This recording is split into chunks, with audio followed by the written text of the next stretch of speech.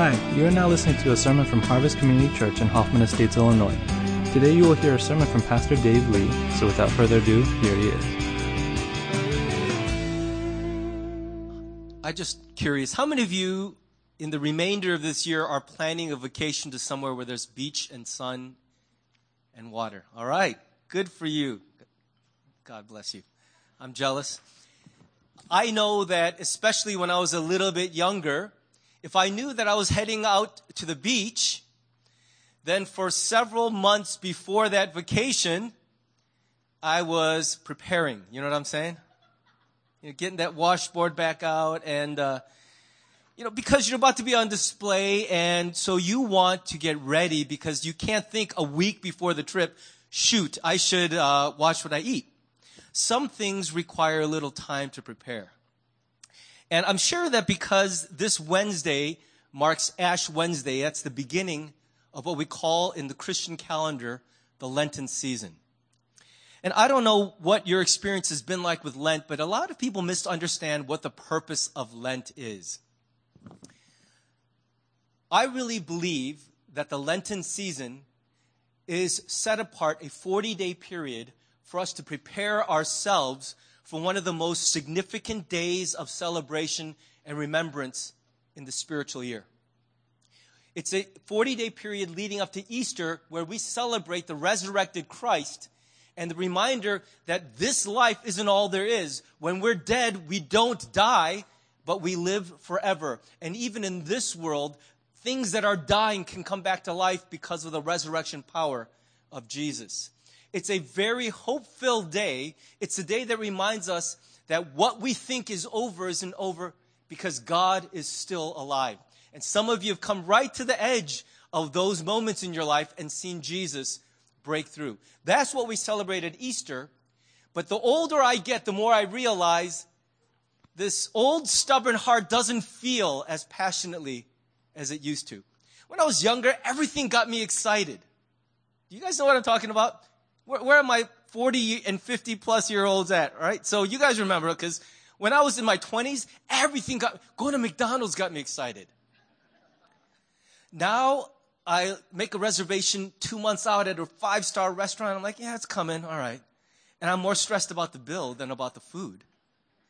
And so I find that the older we get, the memories of that first love fade. And for us to really understand and celebrate the significance of these key days requires some preparation of the heart.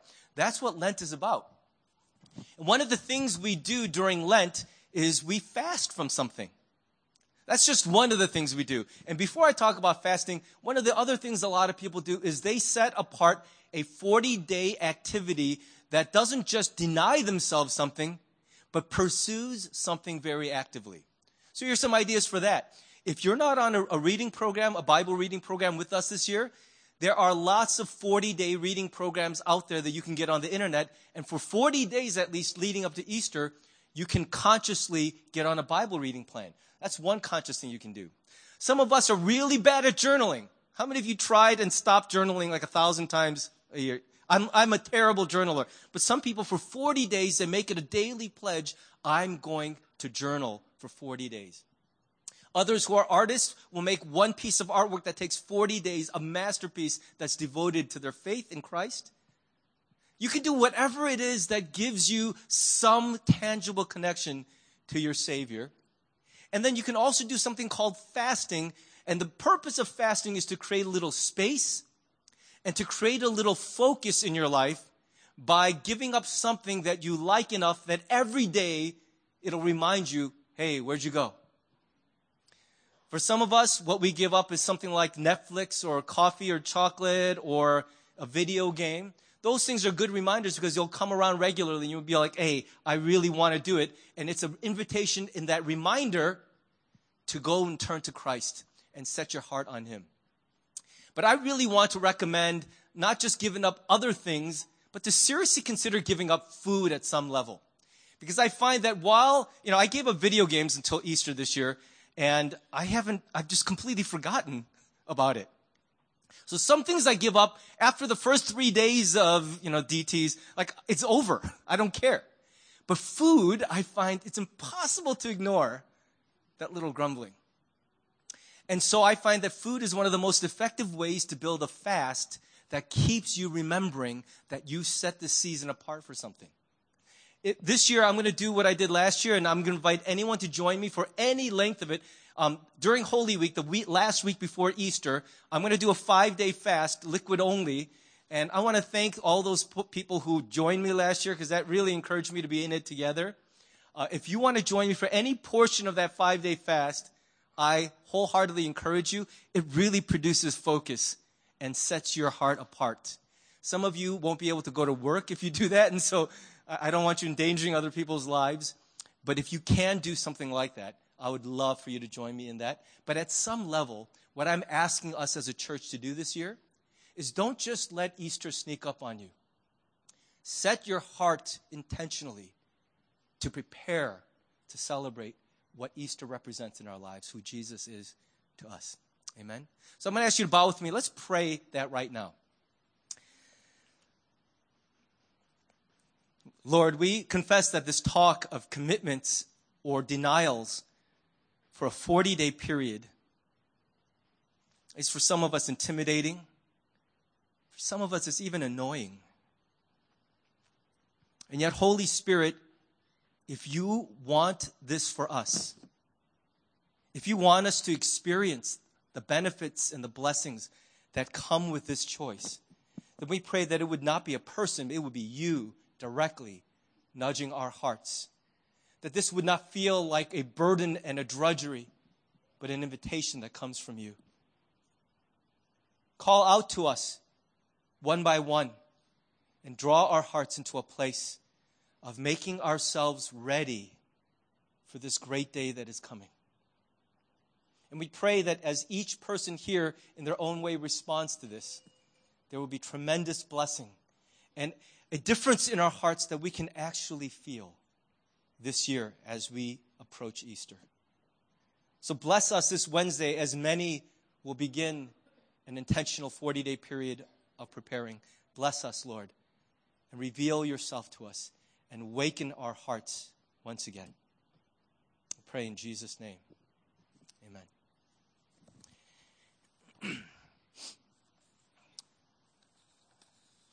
I want to ask you, even if you don't do it a single other time before the end of the day, to just look up at me and smile.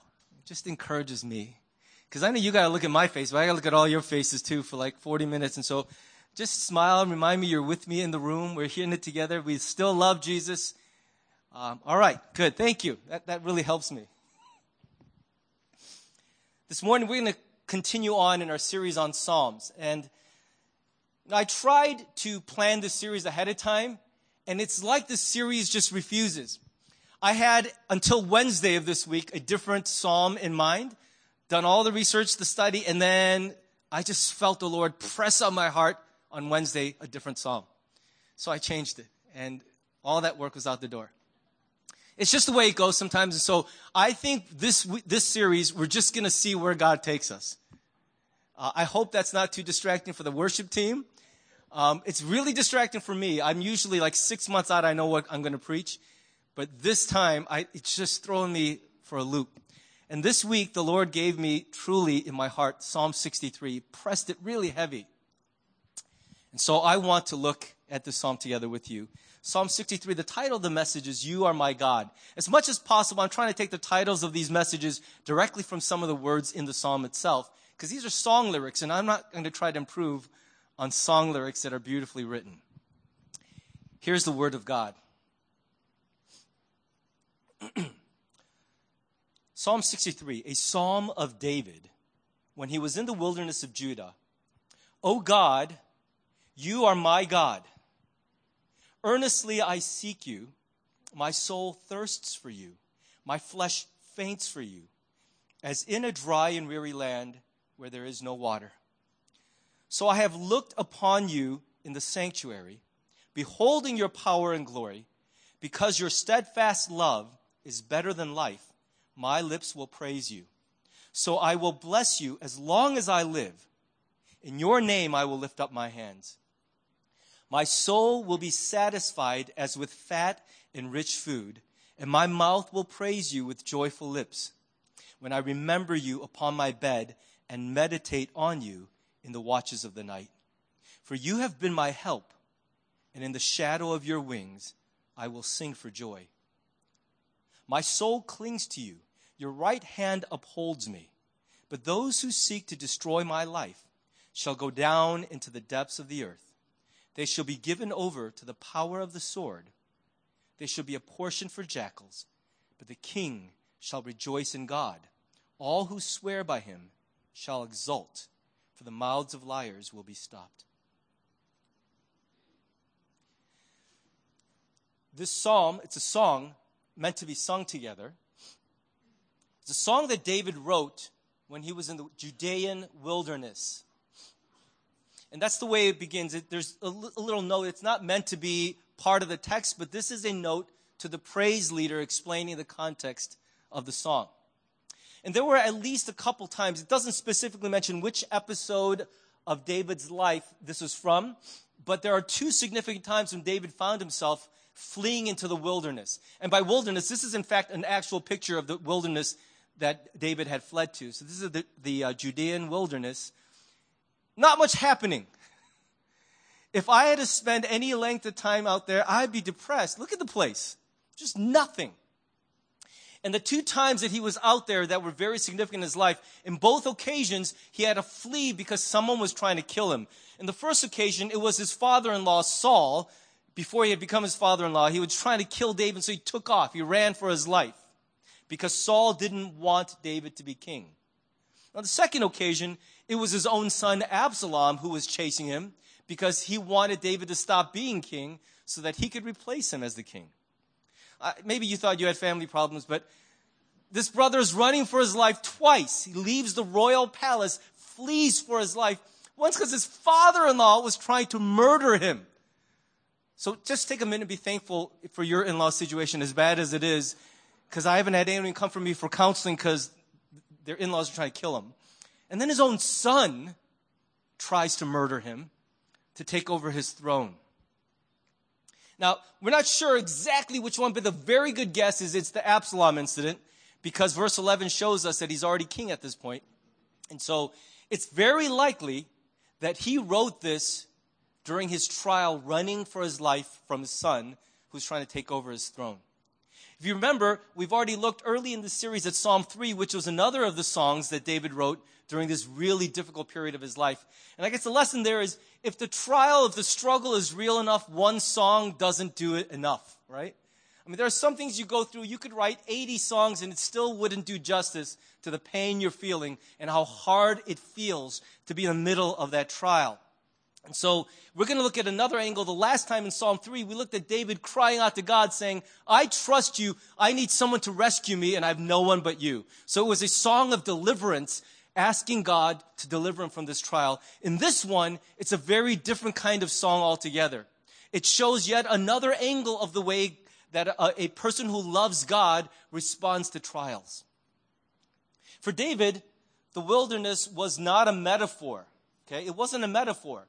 It was a place that looked just like this. And so when he writes that I thirst for you, my flesh faints for you in a dry and weary land where there is no water, David finds himself in a physical setting where everything around him mirrors what's going on inside of him. Have you ever been in a situation like that? I've walked into homes of people who are going through a really hard time, and it's like they just have stopped caring for their home. And so it's dark, it's smelly, it's a lot of stuff piled up, because at that point, the last thing on your mind is tidying up. You've just sort of, the inside of your life is beginning to show itself in the outside of your life. And when the two match, there's kind of a consonance there, right? An agreement. And that's what's happening for David, is he's looking around saying, this desert I'm in isn't just a physical place. It's also a metaphor for what's happening inside me. I'm literally in the wilderness of my life. And so his opening words in that horrible place, physically suffering, emotionally suffering, spiritually suffering, full of doubt about his future. And he begins with these words, "Oh God, you are my God." And that sounds very churchy and very religious-y, doesn't it? Very Bible-y. I'm learning from my kids to make up new adjectives just by adding "ly." But it sounds like the kind of stuff you're supposed to hear in church. That if you're a Christian, you're supposed to say stuff like that. I really believe those words are the most basic, foundational testimony anyone can make. Before you can say anything more, it begins with that statement, God, you are also my God. And that's where the journey begins for us. Now, I want to focus a little bit on the word my, which is why I highlighted it. That's the possessive pronoun my, and it's an interesting word because you could use it in two very different senses, can't you? In the one sense, the word my speaks to something that belongs to me. So I could speak of my house, my car, my jacket. It's something that I have authority and rights over because it is my possession. But there's another sense of using the word my, where it speaks to I belong to something else. That's what we mean when we say, this is my family. I don't own it. It's not mine, but I belong to that family. This is my church. This is my country. So do you understand the difference there? You can say my, and in one case you're saying this belongs to me, or you can say my, and in that other sense, I belong to it. So which sense do you think it is with which David says, you are my God? And don't be so quick to give the right answer, valedictorians of the church, because the truth is, in actual practice, it's the first sense that often rings truer in the way we talk about God. Hey, you're supposed to be my God. Why are you not on my side? Why am I not winning? How come that person looks like they have the upper hand? How come they're winning favor? How come they're influencing others? How come they get everything and they misbehave and I get nothing? You're supposed to be my God. And when we talk about that, it's almost exactly the same feeling I'd have if I rubbed an old lamp and a blue genie came out and said, I'll do whatever you ask. And I'm like, good. You are my genie. You're mine. And so you're supposed to make things good for me. You're supposed to do what I ask. Do you remember last week, one of the things that really stood out for me in Steve's sermon was when he said, false religion, man-made religion, is when we try to manipulate God through acts of devotion. So that even when we're doing the right things, we're doing them not because we are devoted to God, but because we hope that will make him devoted to us.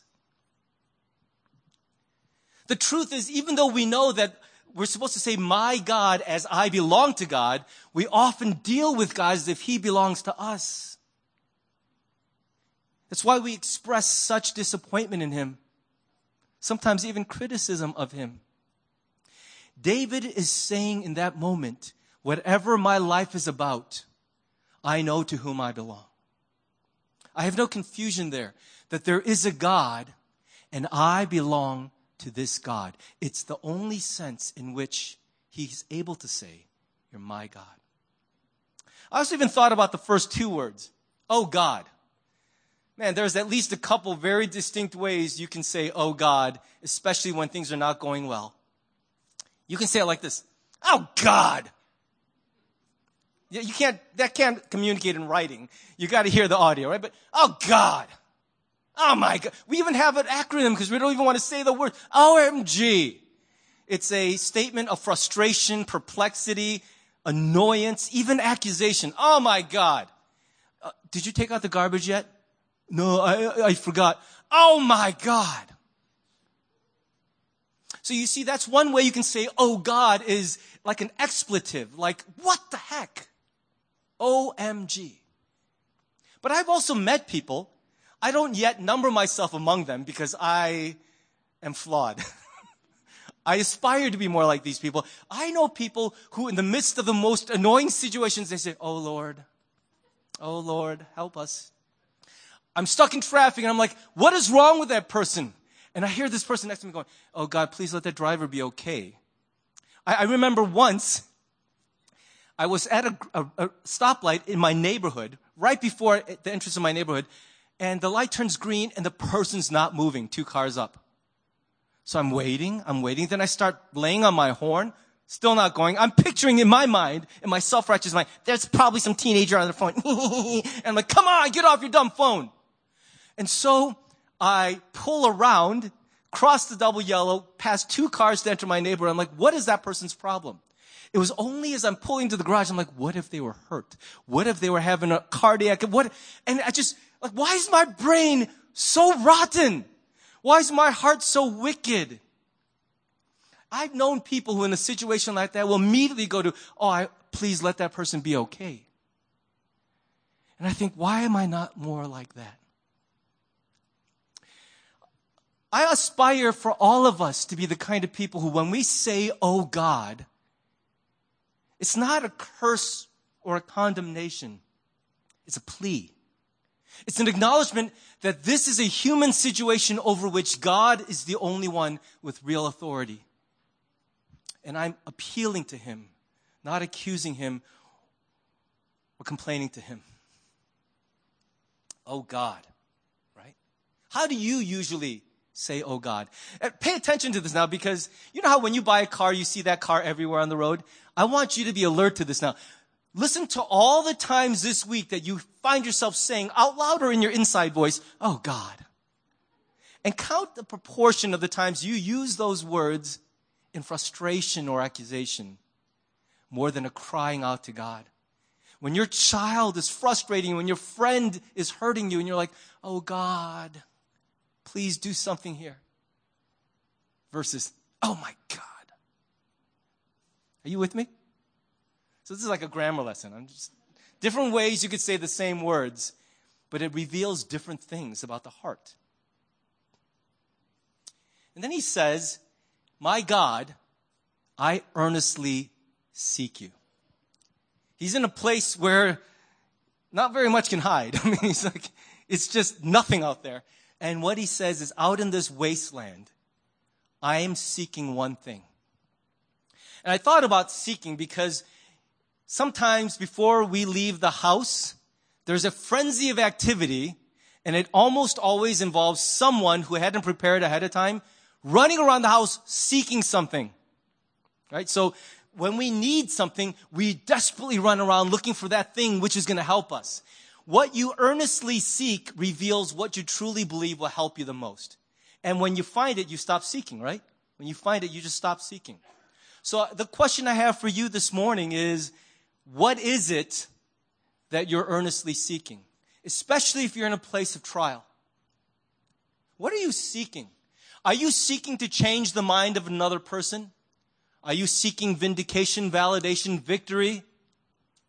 Are you seeking simply to be relieved from the trial? Are you seeking resources so you can regain control over the situation? What are you seeking desperately whenever you find yourself in trouble? How do you cope when life puts you in a place where nothing is in your control? When you find out there's another round of layoffs coming, and you know that you have not been gold star A-list attitude for the last 3 months. You're like, uh-oh, shoot. What do? How do you respond? Where does your heart take you? And what do you seek when trouble is on the horizon? Now, the fact that David says he seeks for God doesn't mean God's hiding. I was going to put a picture, but why even do that? You've seen kids play hide and seek, right? 1, 2, 3, 4. The cheater's always like this. 1, 2, 3, 4. But the idea is someone hides and the other person looks for him. But things aren't hiding, right? It's not like your keys are hiding. They're where you left them. You just disremembered. Sometimes the things we're looking for are right in front of us. That's just the truth. In any relationship, here's what I've discovered. I think you know this to be true too. It's so easy to look right past the people who are right in front of you. I mean, to just never really look at them. To decide for yourself what they stand for, what they believe, what they're like, and not actually look. I was just talking to someone about this last week, about how once our kids become older, we stop asking questions. We're stopping curious. They are evolving daily. They're changing at an exponential rate compared to you and me. We stopped changing a long time ago. We kind of became who we were. Our kids every day are becoming new. They're different. But at some point, we stop asking real questions. We stop really looking at our kid. Anytime we ask a question as parents, it's a trap for a lecture, isn't it? How's school going? It's not a real question. You don't care how they're experiencing school. You just want to know, are you studying hard? Are you doing... Do you know what I'm talking about? These questions that are not real questions, they don't reveal real curiosity, no intent to actually learn about the person. You're just setting them up for your next lecture. Oh, I can't wait to hear the answer to this one. It's what we do. The people right in front of us, we stop seeking, and so we stop seeing. You've just decided what God's like, right? I know what God's like. How can I think differently? Look at my situation. No change. God's still the same. And the truth is, sometimes we stop seeing because we stop seeking. To really see anyone, you can't give up the quest to really look at them. Ask them, listen to the answer, seek after them. That's what David is doing to God. He's saying, it's so hard to see you right now because of my situation and my surroundings, but I know you're right here. I'm just not seeing you. So I'm going to seek after you because seeing you will help me more than seeing anyone or anything else. If I see Absalom approaching with a white flag of surrender, that will not help me more than seeing you come to my rescue. Are you with me so far? I'm not going to spend this much time on every verse, okay? In fact, I'm not even going to cover the whole psalm. I'm just going to give you the highlight reel of the first several verses here. David goes on to say, I'm looking for you, but it's not like I'm looking for something theoretical like the Sasquatch or the unicorn. I should tell you the story sometime about the one time we were in the hills of Kentucky or Tennessee, and Zoe, Jeannie, and I truly believe we saw a unicorn in a field. It's a weird story. I'll tell you someday. But we're not looking for a thing that doesn't exist. David's looking for someone he's seen and he's known. This is not the seeking of a person who's not sure he'll find him. It's the seeking of someone who says, I know it's right here. I've seen it before. A lot of times when we're in the thick of our troubles, it's really, really hard to see God, isn't it? I mean, think about, if you're married, think about how when you were just standing at the altar, everything seemed awesome and it was really easy to see God. God gave me this person. Why is he so good to me? Why is he so nice to me? Do you remember that day where you're like, I can't believe this is happening? Fast forward 30, 20, 10 minutes, years, and you're like, what was he thinking? You see how differently? Because, excuse me, we sometimes forget in trouble the goodness of God. And yet, here's the powerful thing. We know he has been good. We can't deny that. Some of you are here this morning for only one reason. God has not shown himself to you lately. You haven't felt the love of God in your life lately. But here's why you still come. Because he once revealed himself so clearly to you that there's no way to unsee and unknow what you have already seen and known. I think we've all gotten to that place where it's like, I haven't experienced God in so long, but I can't just up and go, well, he doesn't exist. He's a figment of my imagination. He's a human construct. We can't do that because there have been moments in our lives where he's revealed himself so powerfully, so clearly. You're kind of stuck, aren't you? Oh man, I can't just walk away, but I long to see him again because it's been a long, long time since my heart beat faster because of Jesus. What David is saying is when you cannot see God today, it's important to remember how you've seen him yesterday because that same God is the one you're looking for. He hasn't run away and he hasn't hidden. There's still great hope that by seeking for God, you'll see him again the way you once did. I'm going to stop there because I got to keep moving or I'm going to run out of time here. He moves on to say, because your steadfast love is better than life, my lips will praise you. I got to admit that I didn't like verses like this when I was younger. I'm like, come on, man. Does anyone really feel stuff like this? Like, your love is better than even living. Come on. Come on. I know that sounds hyper idealistic, hard to relate to. But the truth is, it's more relatable than you might think. I want you to think about it from the human side of this equation, the loving of God and the desire for the love of God. Think about when you were a kid. Or if that's been a really long time, think about if you're a parent when your kids were very little.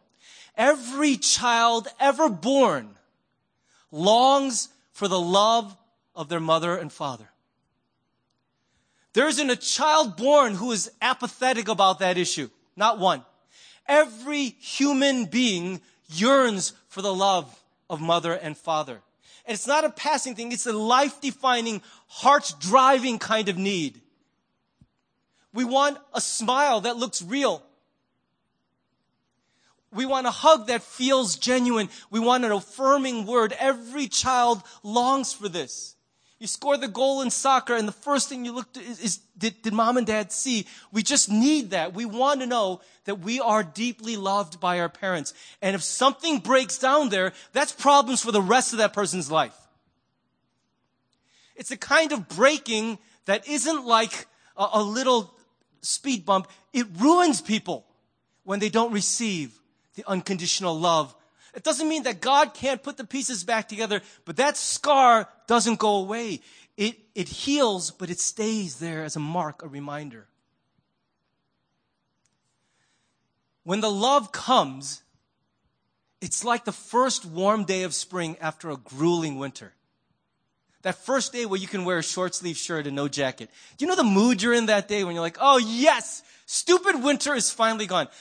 I have a very different reaction to that. As you know, I get so sad when winter's over. I love winter. I love winter. I know which side I'd be on in Game of Thrones. I love winter.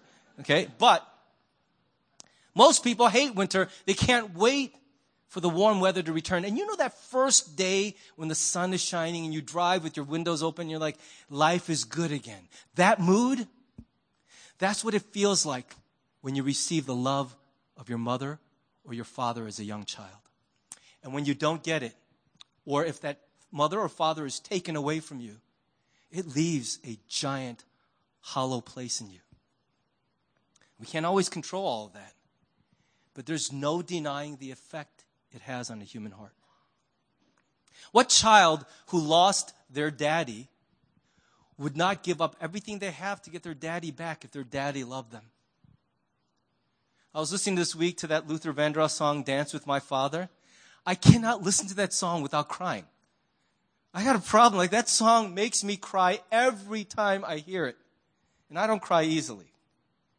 But it speaks to the feeling of loss in a child's heart when they lose a daddy they loved who loved them. So that's the child side of that equation. When David says something like, your love is the best thing I know. It's the thing I crave the most. I treasure above all other things. It's not really that hyper idealistic. It is what shaped every single one of us for a human being. All my life, I'm stronger because of the affirmation and love I received from my mom and dad.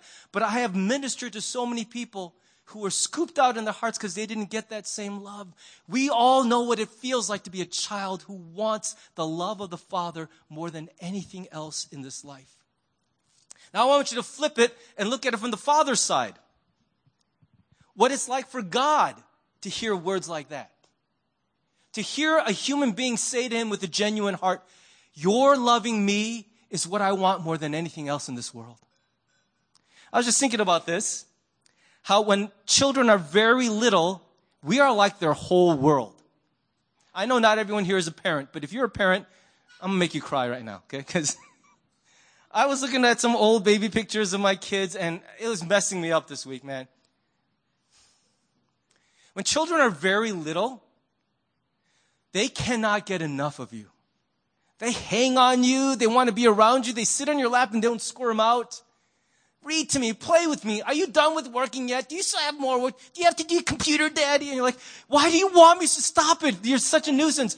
Get away from me because they want you. You try to drop them off at preschool or the play date and they're like, no! And they cling to your leg and you're like, this is worrisome, but I kind of like it because look at you. You just want me more than anything. Do you remember, if you're a parent, do you remember when your children were that little? They actually wanted you.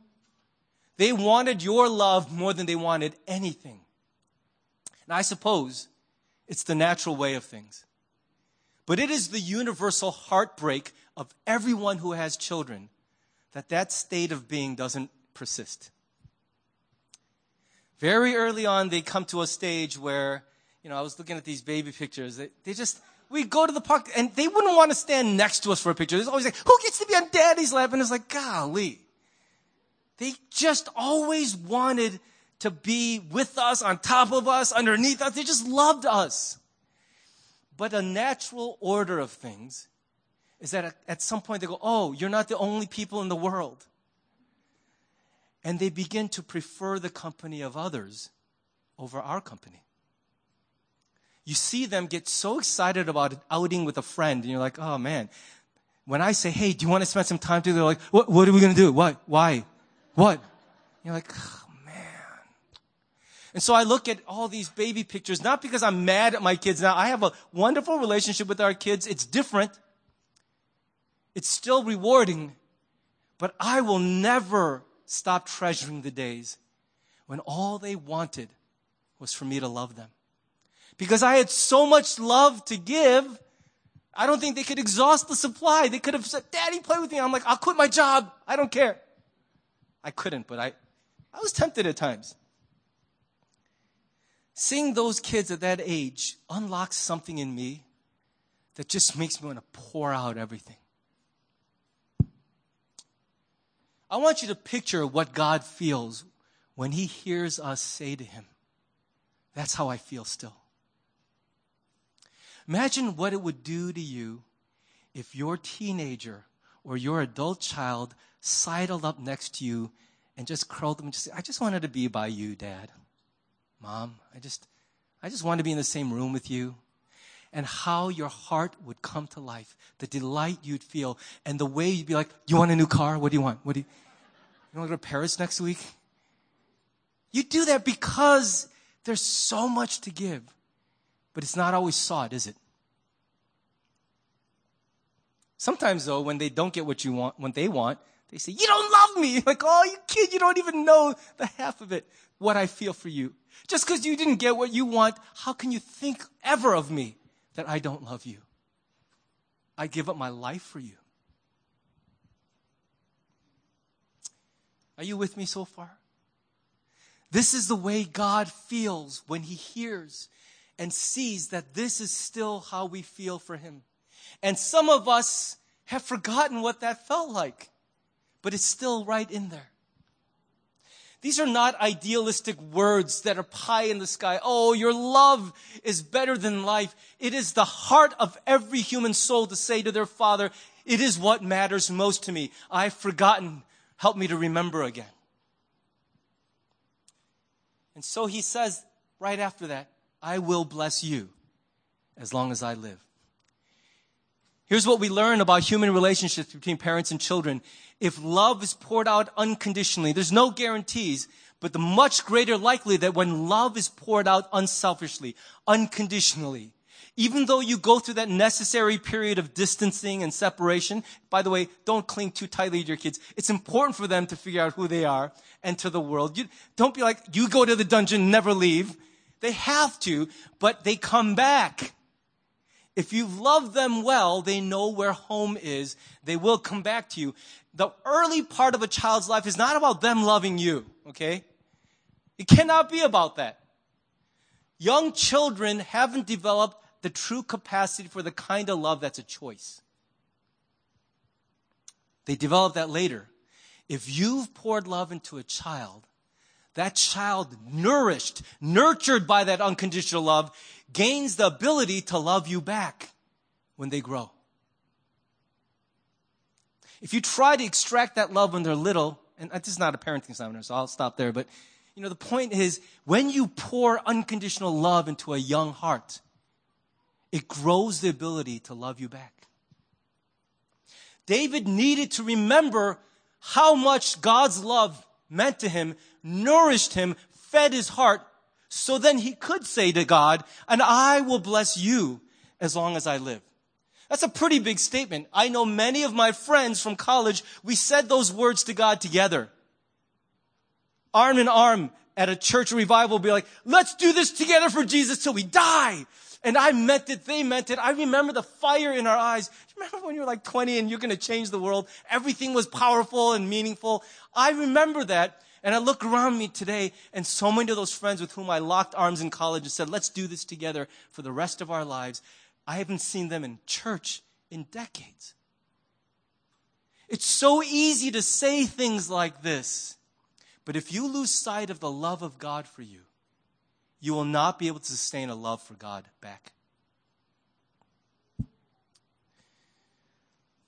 Think about a teenager.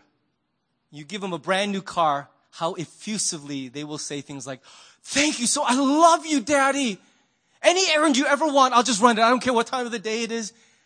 1 week later, can you get some milk? Do I have to? No, you don't have to. I just wish you could remember what you said a week ago. But you know how when you're being blessed, it's so easy to go, oh, for the rest of my life, anything you want. It's so easy to make effusive promises when life is good. But David had been so nourished by the love of God for him for so many years, through thick and thin, that in the worst period of his life, he is still able to say words like this to God. This is one of the true tests of the strength of a real relationship with God, is that you find even in the hardest places, you find yourself turning towards God rather than away from him. You say, God, what other help do I have? Life is terrible right now. Help me. And they turn to the Father rather than away. I've read some scholars who have written, you cannot really know anything about the truth of your faith until hard times come. There's no way in good times to prove your faith. And I had to really wrestle through that statement. It felt a little too overstated, but the more I've meditated on it, the more true I think it is. I don't know that you could actually prove much about your faith in the good times. You can claim a great deal, but the proof comes when nothing encourages you to cling to God, and you find that that's all your heart wants to do. For most people, it's the hard times that knock us off that horse of faith. I think Job so beautifully exemplifies the heart that God is looking for. The kind of heart that has a faith that endures to the end of the journey. There was a time when Job was afflicted early on with terrible skin lesions, and he was in a really bad shape from head to toe, covered in sores that were open and weeping. And the verse before this, verse 8 says, he sat quietly by himself with shards of pottery and was scraping his wounds. In other words, he's like, oh man, this stinks. And he's just picking at the scabs and cleaning off the weeping. And the whole time he's not uttering a word. He's suffering in silence because though it is the hardest thing he's been through, he refuses to speak out against God. And his wife sees him and is going, what is your problem? You've done nothing but good all your life, and look what happens to you. If there's a God, he has forgotten you, idiot. Leave it to a spouse to tell you stuff like that, right? I mean, he's trying so hard to hang on to his faith, and he's like, you're so stupid, Job.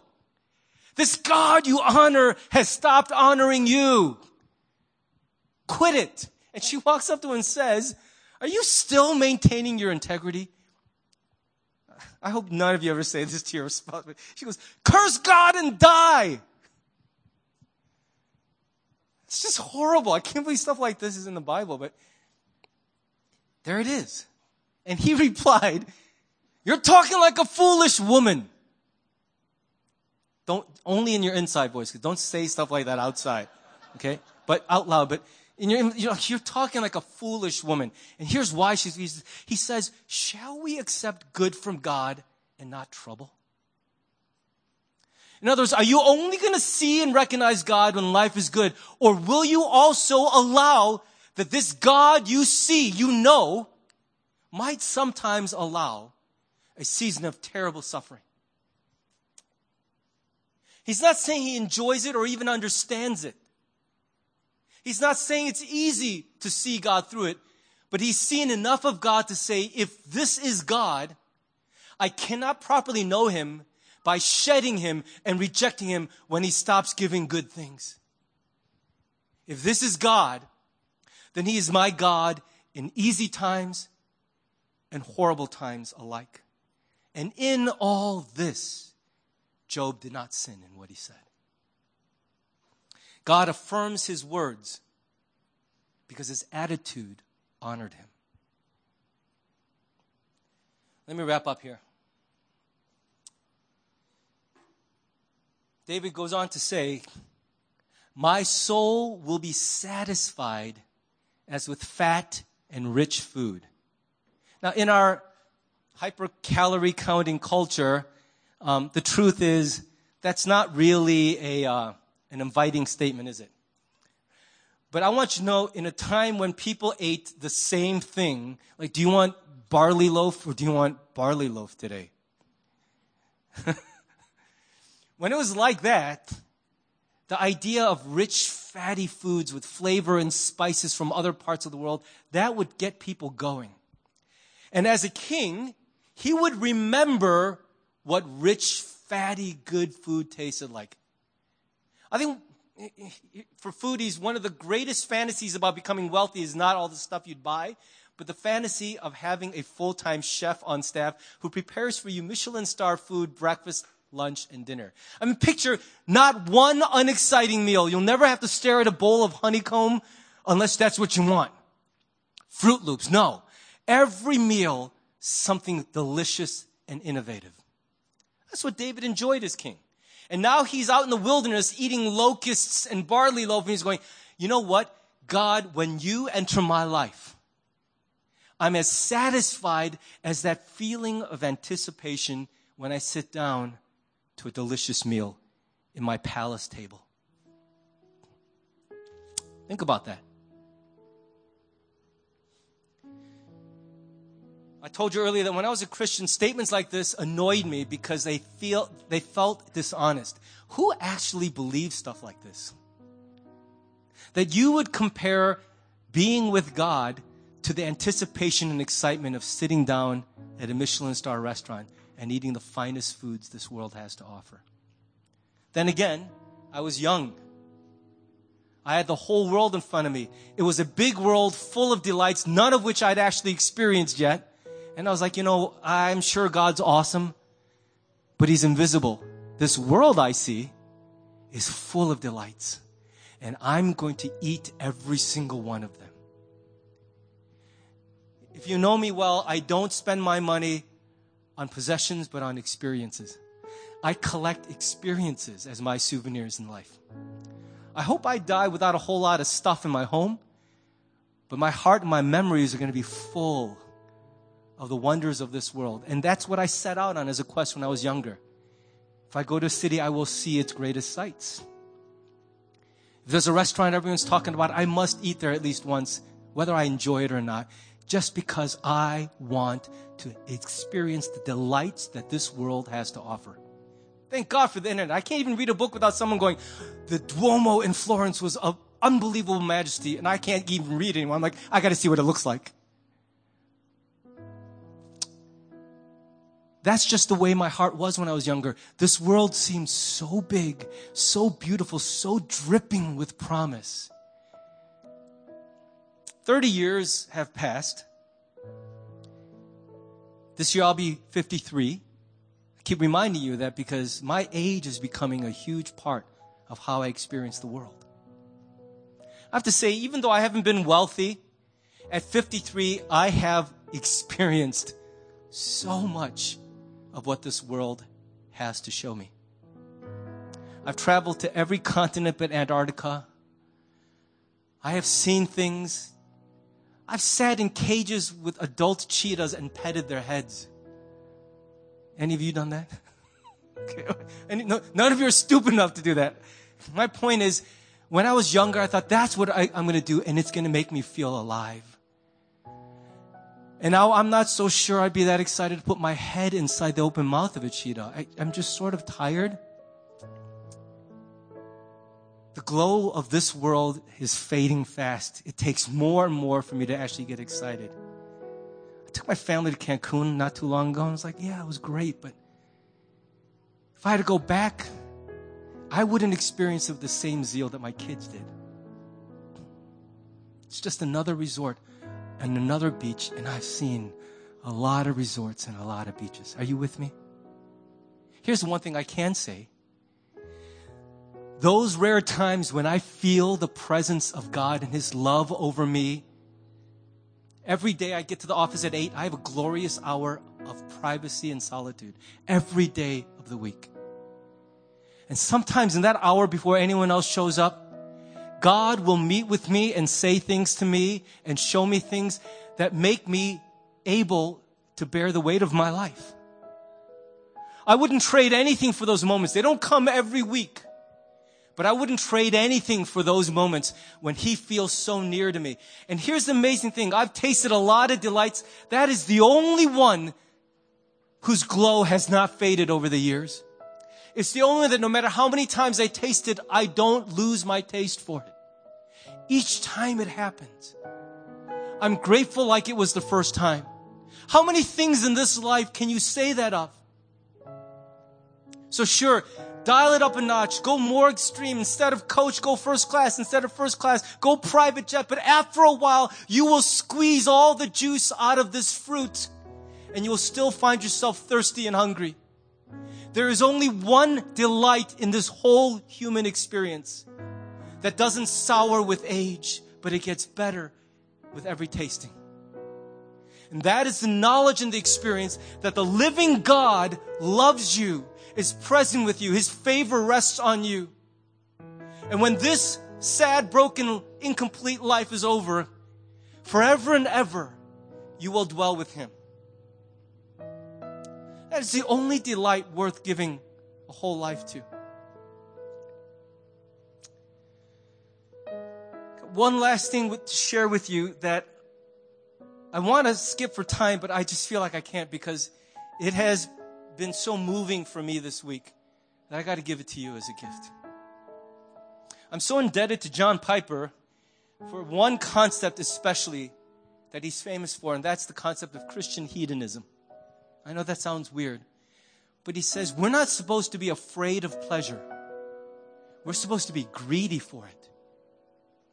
He says the great hindrance to worship is not that we are pleasure-seeking people, but that we are willing to settle for such pitiful pleasures. The greatest pleasure available to a human being is to feel the love of God washing over you. It's the way a child feels when you hold them close. There is no greater delight available in this life than that. 37 years ago, John Piper preached a message to his church in Minneapolis.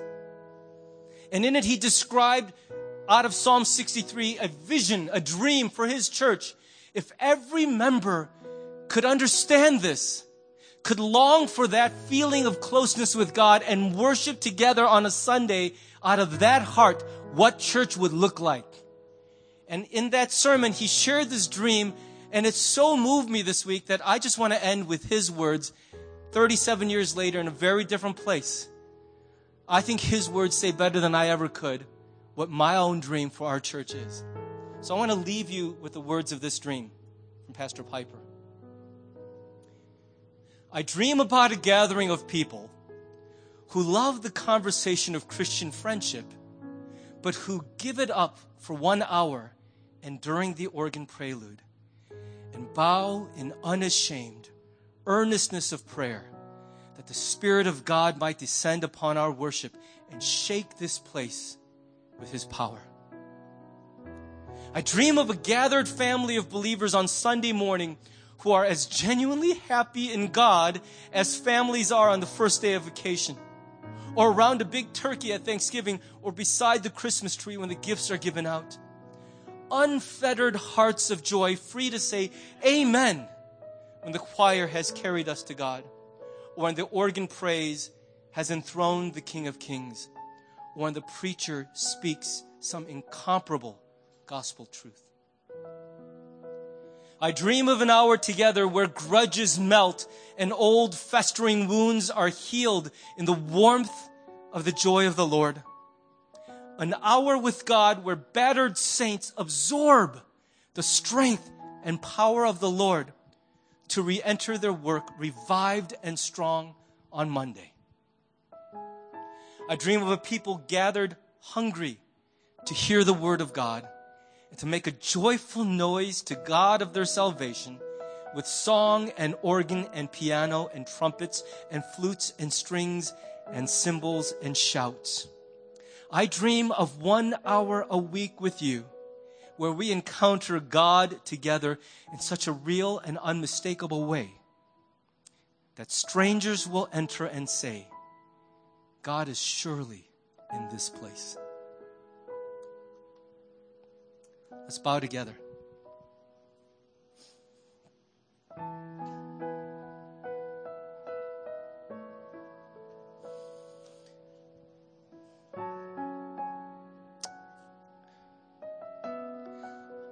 Let's sit in that for just 1 minute. Let him speak and move us.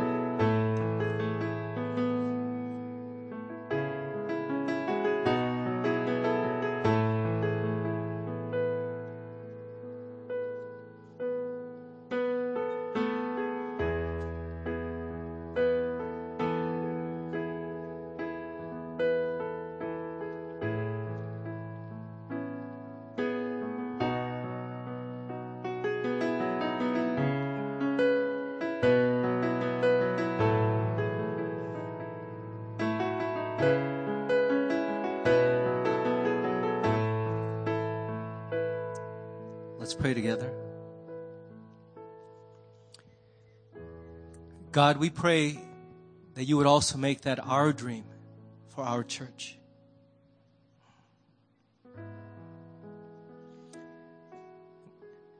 God, I don't believe that that kind of worship will come because of better music and better preaching, better media. It will happen as we bring hearts that are becoming young again.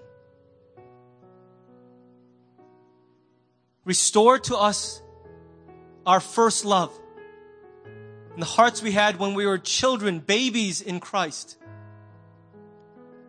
where your love was treasured.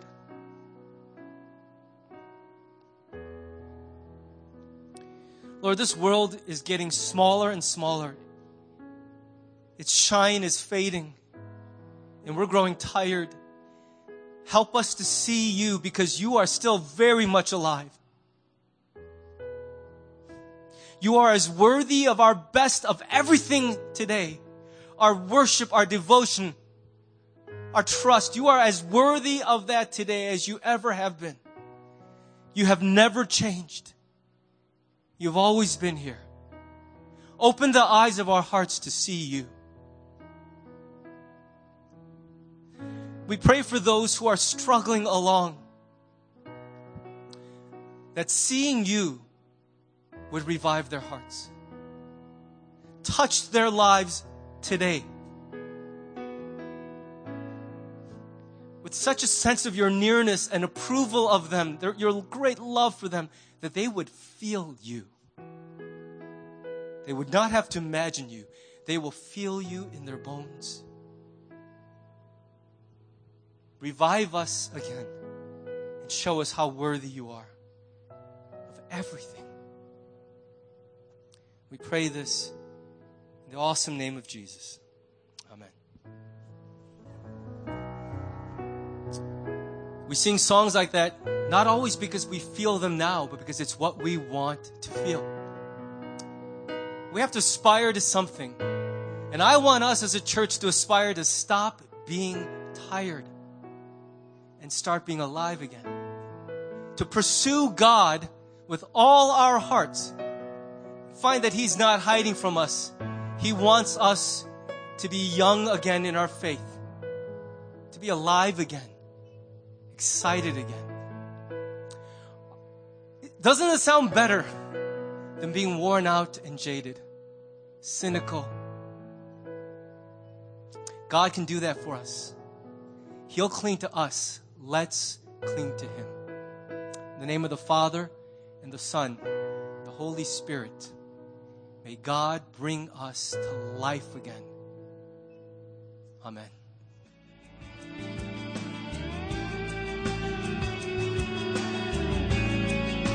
Thanks for listening to the sermon from Harvest Community Church. If you would like more information or have any questions or comments, check out our website at harvest-community.org. Thanks for listening.